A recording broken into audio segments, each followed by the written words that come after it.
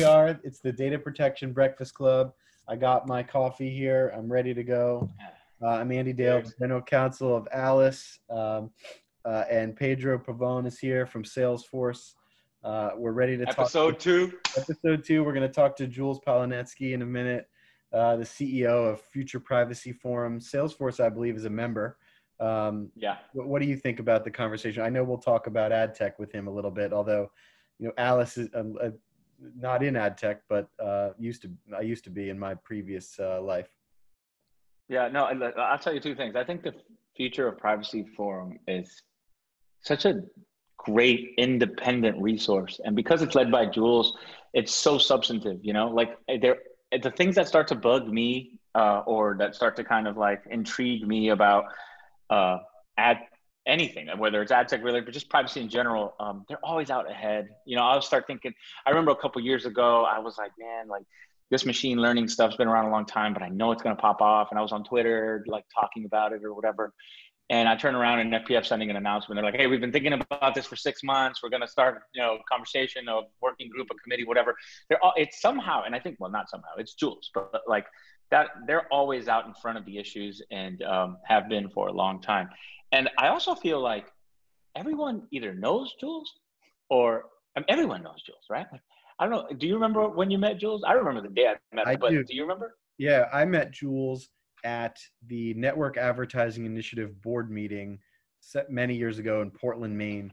He showed up with Trevor Hughes, the CEO of IAPP, just to speak to us. And they went through the backstory of the beginnings of ad tech, all through self-regulation. And really what they were talking about in essence was how critical advertising and marketing and the data around it is for privacy as a whole, the growth of some of these privacy laws. It's very interesting how sometimes these technologies sit at the center, and they talked a lot about that. It was super intriguing to hear them talk together too. Yeah, no, totally. It's like Trevor and Jules in a room. That's got to be an interesting vibe. I met Jules. I was a schmuck. Well, I'm still a schmuck, but I was like a nobody trying to figure out how to do this privacy thing. I was at the firm, so it was a long time ago. And I went to an FTC, the FTC does these like workshops or whatever. I don't even remember what it was about. I genuinely don't.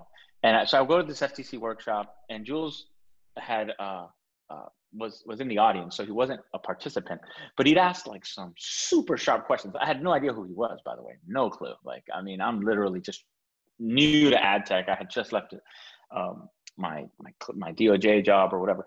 Anyway, and I just approached him and I said, hey man, really appreciated those questions. It really sounds like you've got your bearings on this, and I'm kind of new to all this stuff, and would be interesting to connect. And I don't remember if he gave me his business card or he just told me his email address, and we linked up, and I obviously followed up. And fast forward a couple of years, I saw him for the second time at an IAPP summit back when they were small. Like there was like, I don't know, man, there definitely weren't 1,000 people there. And I saw him, and obviously Jules is very easy to spot. And so I went to go say hi, and even before I was able to say anything, like he remembered who I was, and we had a great chat, and we've always stayed in touch. And now obviously we all work together on a bunch of things. But in addition to being one of the most like substantive guys, right, and energetic guys about what we do, like he's also one of the nicest people in the business. I think so. Like, there's he's got the common touch. He's a deep intellectual, and I just love working with him, and I love picking his brain about this or that. He always makes himself available. I don't know how he finds the time to do it, but he does it. And he's just an all around awesome guy. So I think we're like super lucky to have him on our podcast. Yep. And especially as he's our first guest. No, yeah, he's our first guest. So this is a really, really good conversation to start, and he's really up there in the Rushmore of privacy, and so oh yeah, great get for us. And all right, so we're ready to go. Here's our conversation with Jules. All right, here we are, Data Protection Breakfast Club, about to have our breakfast and talk privacy with some friends. Our guest today is Jules Palinetsky, the CEO of FPF. Pedro is joining me, the privacy guru at Salesforce, and I'm the general counsel and head of strategic partnerships at Alice. We're really psyched to have Jules here, so we're going to get into it. The theme for the episode is Ferris Bueller's Day Off, and the quote I love is, "The question isn't what are we going to do, but what aren't we going to do?" And I thought that sort of summed up Jules' career, doing many different things, wearing many different hats. And so I think that's where we'll start, Jules. Just really quickly, tell us how you got so bored. Ask a question. Can I jump in really quick, Andy? Just really quick. Ferris Bueller's Day Off. For some reason, I always see that on airplane. I always watch that movie on airplanes. I've probably seen it 5 or 6 times. I have no idea why that is, but it's always available and it's always suggested to me. But Jules, before we get into your like amazing career, you ever skip school? Did I ever skip school? You mean like the Ferris Bueller thing? Yeah, you ever skip school? I would actually name this, if I was in charge, like Groundhog Day, because I feel like we wake up every day and it's the same debate that we've been having for 20 years and nobody's changing their mind, and we're looking for like a way to kind of break out, right? Like actually do something that works for users, or convince people that there's some, role for data and ads, and we're having the same conversation, and we gotta like, I gotta watch that movie again and like better understand how he like broke out, like, right? He had to fix himself, or he had to like, I don't know. That's our path. We got to watch that movie a couple of times, I think. Well, that very diplomatic answer. They didn't admit he skipped school, but I think he did. No, I was my favorite part of Groundhog Day is when the insurance salesman keeps walking up to him, and finally he just punches him in the face. And I think that's like maybe where we are with some of these ad tech, martech privacy questions. Like somebody needs to punch someone in the face, and I don't know if that's some lawsuit or some big fine or something like that, but I mean, that's as good a place as any to sort of start talking. We can just jump right in. Sometimes things have to break before they're going to get fixed, because what do you think we're locked in our ways. We're all locked in our ways, and it's very hard. There's a famous expression in Washington. It goes like, don't ever try to change somebody's mind when their job depends on their mind not being changed, right? Like, we're going to argue people whose bread is buttered in one particular direction, that they should like their bread without butter, right? And like, well, that's what I do. I work for bread and butter. And so let's figure it out. I think we can do it here. Let's figure the path out. Why is the cookie then being deprecated? Like that's a good, if that's how people's bread is. Here's the original sin. Let me tell you the original sin. And it's all the FTC's fault, okay? You didn't think I was going to blame them, but let me do that, because I think it takes you to the beginning of my career, because this was very confusing for me. I was the Consumer Affairs Commissioner of New York City, and my focus was enforcing New York's consumer protection law, which is very similar. It's like a mini FTC Act, right? And I didn't know a lot about it when I came in. I was a state legislator, and I focused on some consumer issues, but I never really, got detailed and looked at what is deception, what is it. But it was clear that the people who were responsible were the people who had the relationship, right? When I brought an action against Circuit City, I didn't like worry about their suppliers. It was like, you remember Circuit City? They were like the Best Buy of their day. When we brought an action against them, when I was Consumer Affairs Commissioner, it wasn't like what happened in the supply chain. It was like, you are selling stuff to people. You know what you're doing. You fix it because you're the store and people are paying you the money. And I come into, ad tech in the early days of DoubleClick, and there's debate over this new business model, right? And I'm the goody two shoes. I've come in with the consumer affairs reputation, and I'm like, okay, we're going to do everything right. And I say to Kevin Connor and Kevin Ryan, the two Kevins, the leaders of DoubleClick at the time, you said that what I say goes, right? That was our deal. I'm reporting to the board, and they said, well, here's the complication. We're not in charge of what all the publishers say to users. We ask them nicely. We're a bigger player, but it wasn't the way it was today. There were a lot of players. We don't get to say no business with you unless you do this in your policy. Let me tell you about an early meeting we had with Google. This is when Google was still search and really hadn't rolled out serving ads across a network. They had started and they were thinking it through, but they didn't really have ad serving technology. And so we had a meeting with Larry and with Eric Schmidt and a guy named Omid Kurdistani. I think he was like the chief business officer or something at the time. And, you know, our co-founder, who was the technologist, Dwight Merriman, now MongoDB, and, you know, Kevin Ryan, you know, now obviously hugely successful entrepreneur.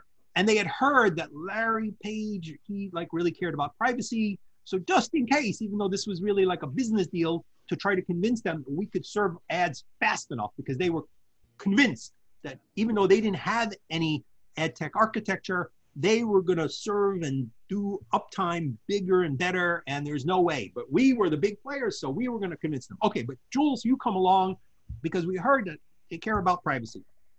So I come along, and nobody's talking to me. It's a business deal, you know, mostly.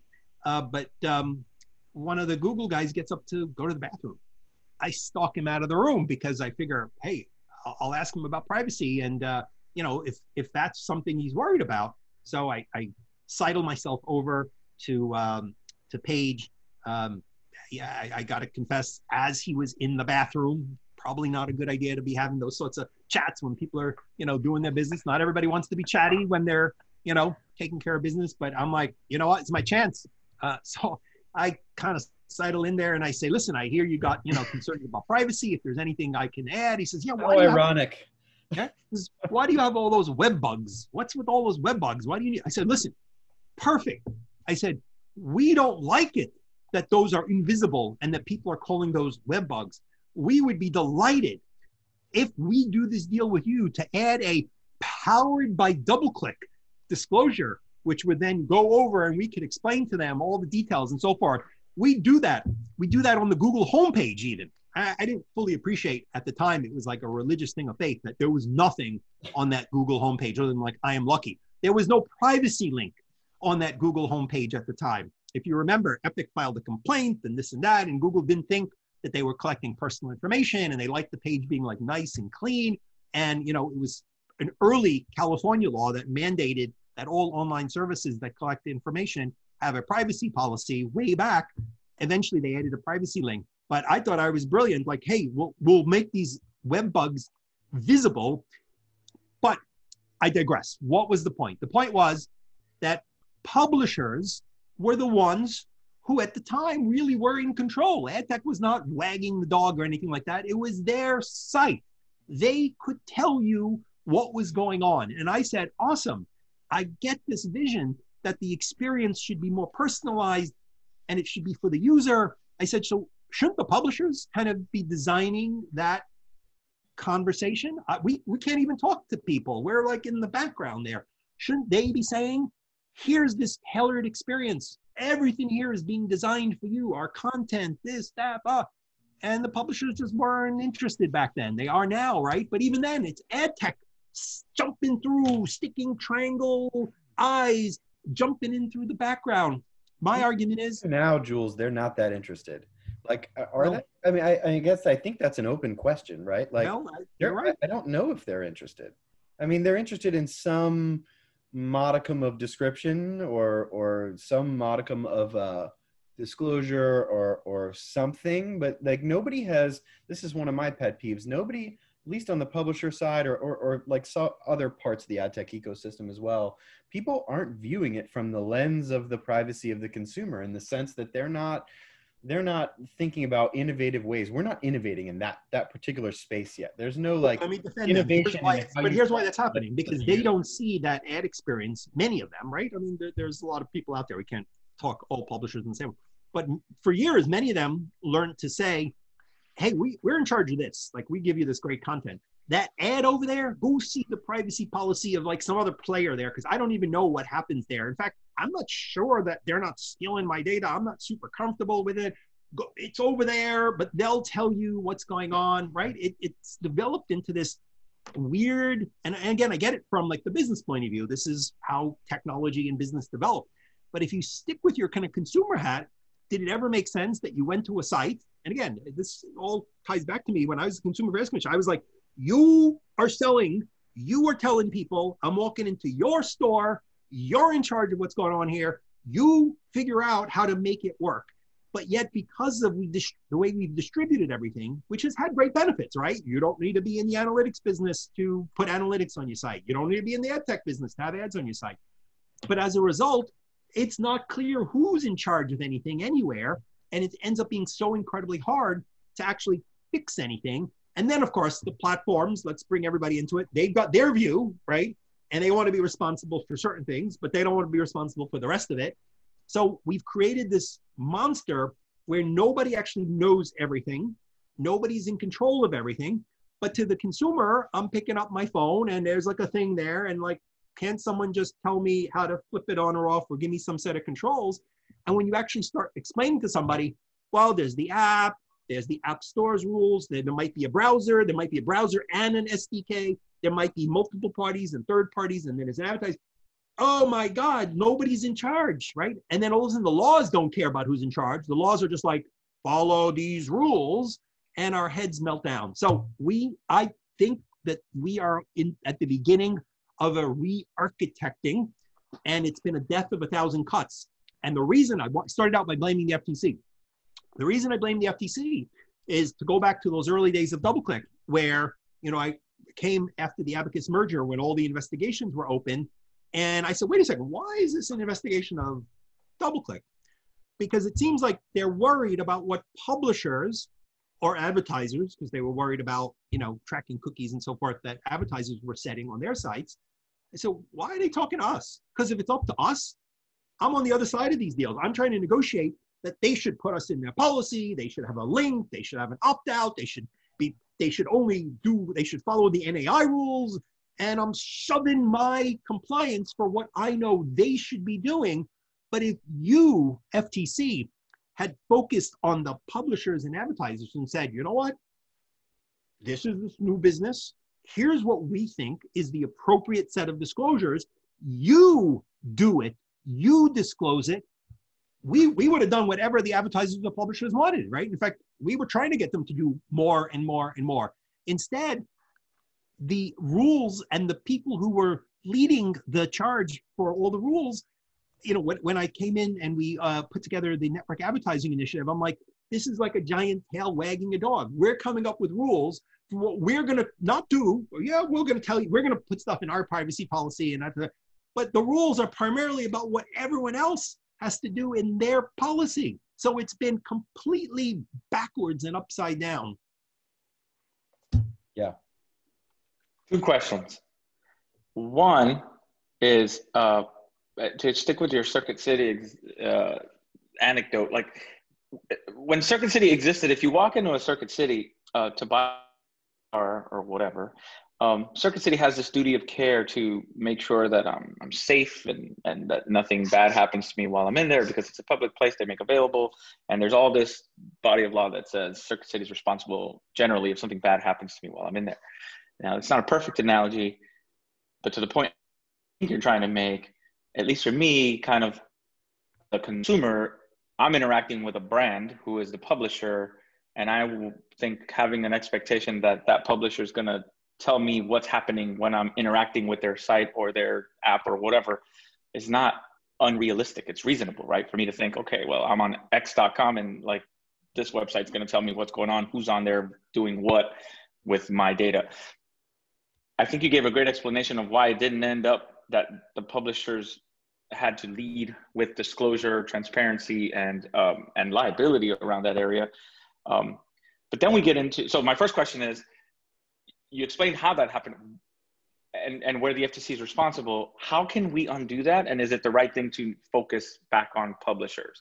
That's question number one. Should we focus our energy on publishers, including who's responsible and who's liable? And then the second question is about the ad tech space, right? So like all these, the invisible hand of digital advertising, which is the ad tech stack, I think there's some advantages to it remaining invisible because it can continue to do what it does somewhat unchecked, or at least outside of the eyes of the consumer, particularly around some of the surveillance activities. How do we bring more attention in a way that consumers can understand about what's happening with all of these players that consumers have never heard of? So question number one, should we focus on publishers more with respect to liability and responsibility? And question number two, how do we raise awareness about the ad tech stack in a way that consumers can understand? Those are my questions. So I think the law has focused responsibility on the advertisers and publishers, right? Let's take CCPA for better or worse, right? Not that everybody else doesn't have their share of pain if they're also selling data, but at the end of the day, I'm being forced, right? Like we should have fixed this ourselves a long time ago before Alistair McTaggart had to say, do it in my way with my words, and I only care about sale. Oh, but I'll do another ballot initiative because I actually care about more than sale. And then in 2 years, I'm going to sponsor the next ballot initiative where I'm going to say, we actually don't only care about those things, we now care about those things, right? So I think the law, at the end of the day, is always most directly tailored to the people with the direct relationship with the consumer. And so many of the painful CCPA compliance issues were advertisers and publishers saying, oh, I don't sell data, but oh, wait, what the hell? I guess I do. Did I? Leaving aside some of the bad drafting and that sort of thing, you know how many conversations people have had where they've said, oh, no big deal, I don't sell data. Well, I actually create segments with your data. What do you do? Yeah, you agreed to that, and here's why. And okay, technically it's a sale. So exactly, that's a sale? How is that a sale, right? So I think the law at the end of the day, despite the fact that the ad tech and the intermediaries continue to sort of wag the dog to the reaction. And why do they wag the dog? Because it's their entire business, right? They care most about it, right? And publishers, they make money other ways, or they wish they could make money other ways, or they don't feel like it's 99% of what they wake up, doing, because they wake up doing everything else. So at the end of the day, it is easiest for the people who actually understand how the technology works, where the data is really flowing, to kind of make life easy for advertisers and publishers. And not everyone's the New York Times, right? And has that leverage. Exactly, right? Most folks are like, just fix this for me, whatever, all right? Make it all work. Tell me I'm complying with the law, and and move on. So it doesn't end up changing as much as we'd like, but at the end of the day, I think whether it's GDPR or e-privacy, it is the publishers. And I think also, you see the pain, right? It doesn't work. The law and the business models have diverged so rapidly. And again, let me blame our regulator friends.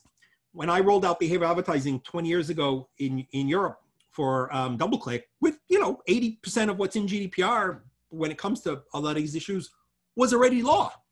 And I was like, well, this is clearly all illegal. Like, how can anyone do this in Europe? And the business people said, well, everyone does this in Europe. I'm like, yeah, but not in Germany. It's really strict there. And I'd go to Germany and I'd talk to the regulators, and they'd say, oh, it was completely illegal. It got to be with express consent. And even then, you probably can't consent to all these different purposes. And I was like, but everyone is doing it, right? And so I learned, well, don't ask questions that you don't want the wrong answer to. But at the end of the day, my argument is that, look, I'm not on the business side, right? You guys are on the business side. And we all maybe, support the general, notion that our businesses, are doing reasonable things. But at the end of the day, we're trying to keep people out of trouble, right? And we don't like strong laws that like block all kinds of commercial activity. But I'll tell you what, selfishly, if it's clear that it's not allowed, then we all go tell the business people, it's not allowed. No one can do it. No one's going to do it. There's big penalties. Everyone has to stop. Go make money another way, right? And at the end of the day, advertisers are going to advertise. The data, the business ain't going away. But when others can do it and you can't, then and it's not clear because there's not really enforcement. So my argument to the regulators is, and we don't ever, on the FPF side, we don't lobby them. I'm like, if you hate it, stop saying you hate it, enforce it and do it. But you say you hate it and then you don't enforce it, or you sort of enforce it, or you force it only against Google, or you force it only against this company or that company. Give me bright, clear lines. And I said, my people, who generally are the chief privacy officer types of the world, will throw their bodies to make sure that it doesn't happen. But when you do a sweep and then you don't enforce and this and that, then they see everyone else doing it, and some companies can do it and not others. You create this sort of nobody knows what to do, and everyone's waiting for the ECJ to bring down a big decision saying, bam. A critical right? point, Jules, especially because the larger players are so heavily entrenched in ad tech, can withstand any regulatory pressure or action and go to the mat to deal with it. And then the smaller long tail tech players will simply wait and see what happens, and they'll keep their, as you noted, their businesses depend on it. Is their business. So like we're in this situation where we're like the positions are locked at the moment, right? Look, but even the big players, and everyone is sort of complying, and nobody's totally complying. And I think part of it is what Jules said, like it's not clear how to comply because there's no bold red lines or bold bright colored lines, and because there's inconsistent enforcement, right? So everyone's sort of in compliance. Right? Because when these things come down, they talk to me and they said, do we have to do this? Because if we do it, then everyone's going to say, we are insisting on making the legal decisions for everyone else. But if we take the position that it's not consent, then the regulators are all going to go official because Google or Facebook or somebody said, you don't need consent, right? So they feel kind of damned if they do or damned if they don't. So we spend a lot of our time trying to train the regulators and not tell them what they ought to do. It's up to them. They're elected, they're appointed, all good. Understand how it works, understand what the effects of your action are going to have. And if this is what you intend to do it, stick to it. And then people can go argue with legislators or, point to, the effects and that sort of thing. And you can, update and you can fix it. Half the DPAs will tell you they're not policymakers. They're just enforcing the law. But then the law left this vast amount of policy making that they end up having to decide upon without necessarily, a democratic or a legislative process, which they want to keep, some distance from. So do you think, Jules and Pedro, the same kind of thing will play out with SAIL and CCPA? We don't have the same regulatory structure. If you're asking me, I don't think we're going to understand CCPA until CPRA goes into effect and we look at it as a combined animal. The way Jules explained, like McTaggart's engagement in privacy is perfect. Like he's like, well, you guys don't want to do it. Well, you're going to do it my way. And I'm going to steamroll it through California, which is obviously a powerful jurisdiction to legislate or to regulate in. But I think we won't know, Andy. I don't know, Jules, what you think, but I think we have to wait till the share sale discussion happens at the California new DPA level before we really understand what the implications of that law are going to be for the programmatic ad tech stack and publishers. Yeah. And look, for people who are supportive of this system developing in a way that's good for consumers, good for the economy, good for companies, as I am, my complaint is that we are defensive and we're not proactive. And it's a death of 1,000 cuts. You keep reading stories about data leaking to third parties and everyone's like, oh, that really wasn't supposed to happen. Okay, we'll fix it. 20 years, right? This sort of thing is happening. We are on the defensive. What should this look like?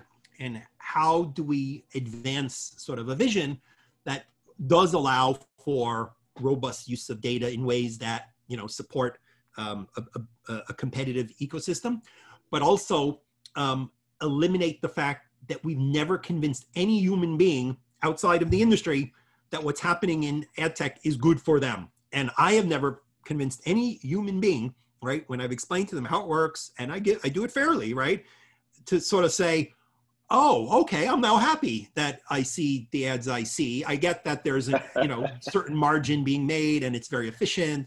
And as a result, I get this free content. No, they're like, use an ad blocker, make it go away. Right. It's creepy. Well, you know what? Eventually the internet crushes stuff like that. Like we've all been doing, we all believe in the internet, right? At the end of the day, things kind of end up working out for users because people figure out how to align things. It takes a while in ways users want. And with all this on-device capacity that Apple and Google are pushing, right, both to support ad tech as well as other machine learning, people are going to start running more and more sophisticated stuff on their devices that give them more control of their experience, right? Look how we've unbundled the TV now, right? No, it may end up costing me more money than that big giant cable package, but everyone complained about that. I'm not a sports guy. It's like something wrong with me. My friends think I do politics. I don't do sports, right? I'm like, why am I paying for all this sports stuff? I watch the Super Bowl, but I don't really watch anything else. But I want to have all these independent channels and that sort of thing. Well, now it's like it's unbundled. It's all these nice things. And you know what? I'm happily paying for it somehow. And it seems to be, right? So I think the Tim Berners-Lee and these others who are trying to advance these sort of user-driven internet sort of visions. I think at the end of the day, the technology and the devices are strong enough and powerful enough, and the cloud, connections back and forth, that users are going to have a lot more control over what their bundle is online. Now, the competitive issues, who's bundling for me? Is it the big tech? Is it my ISP? Is it some collection of publishers?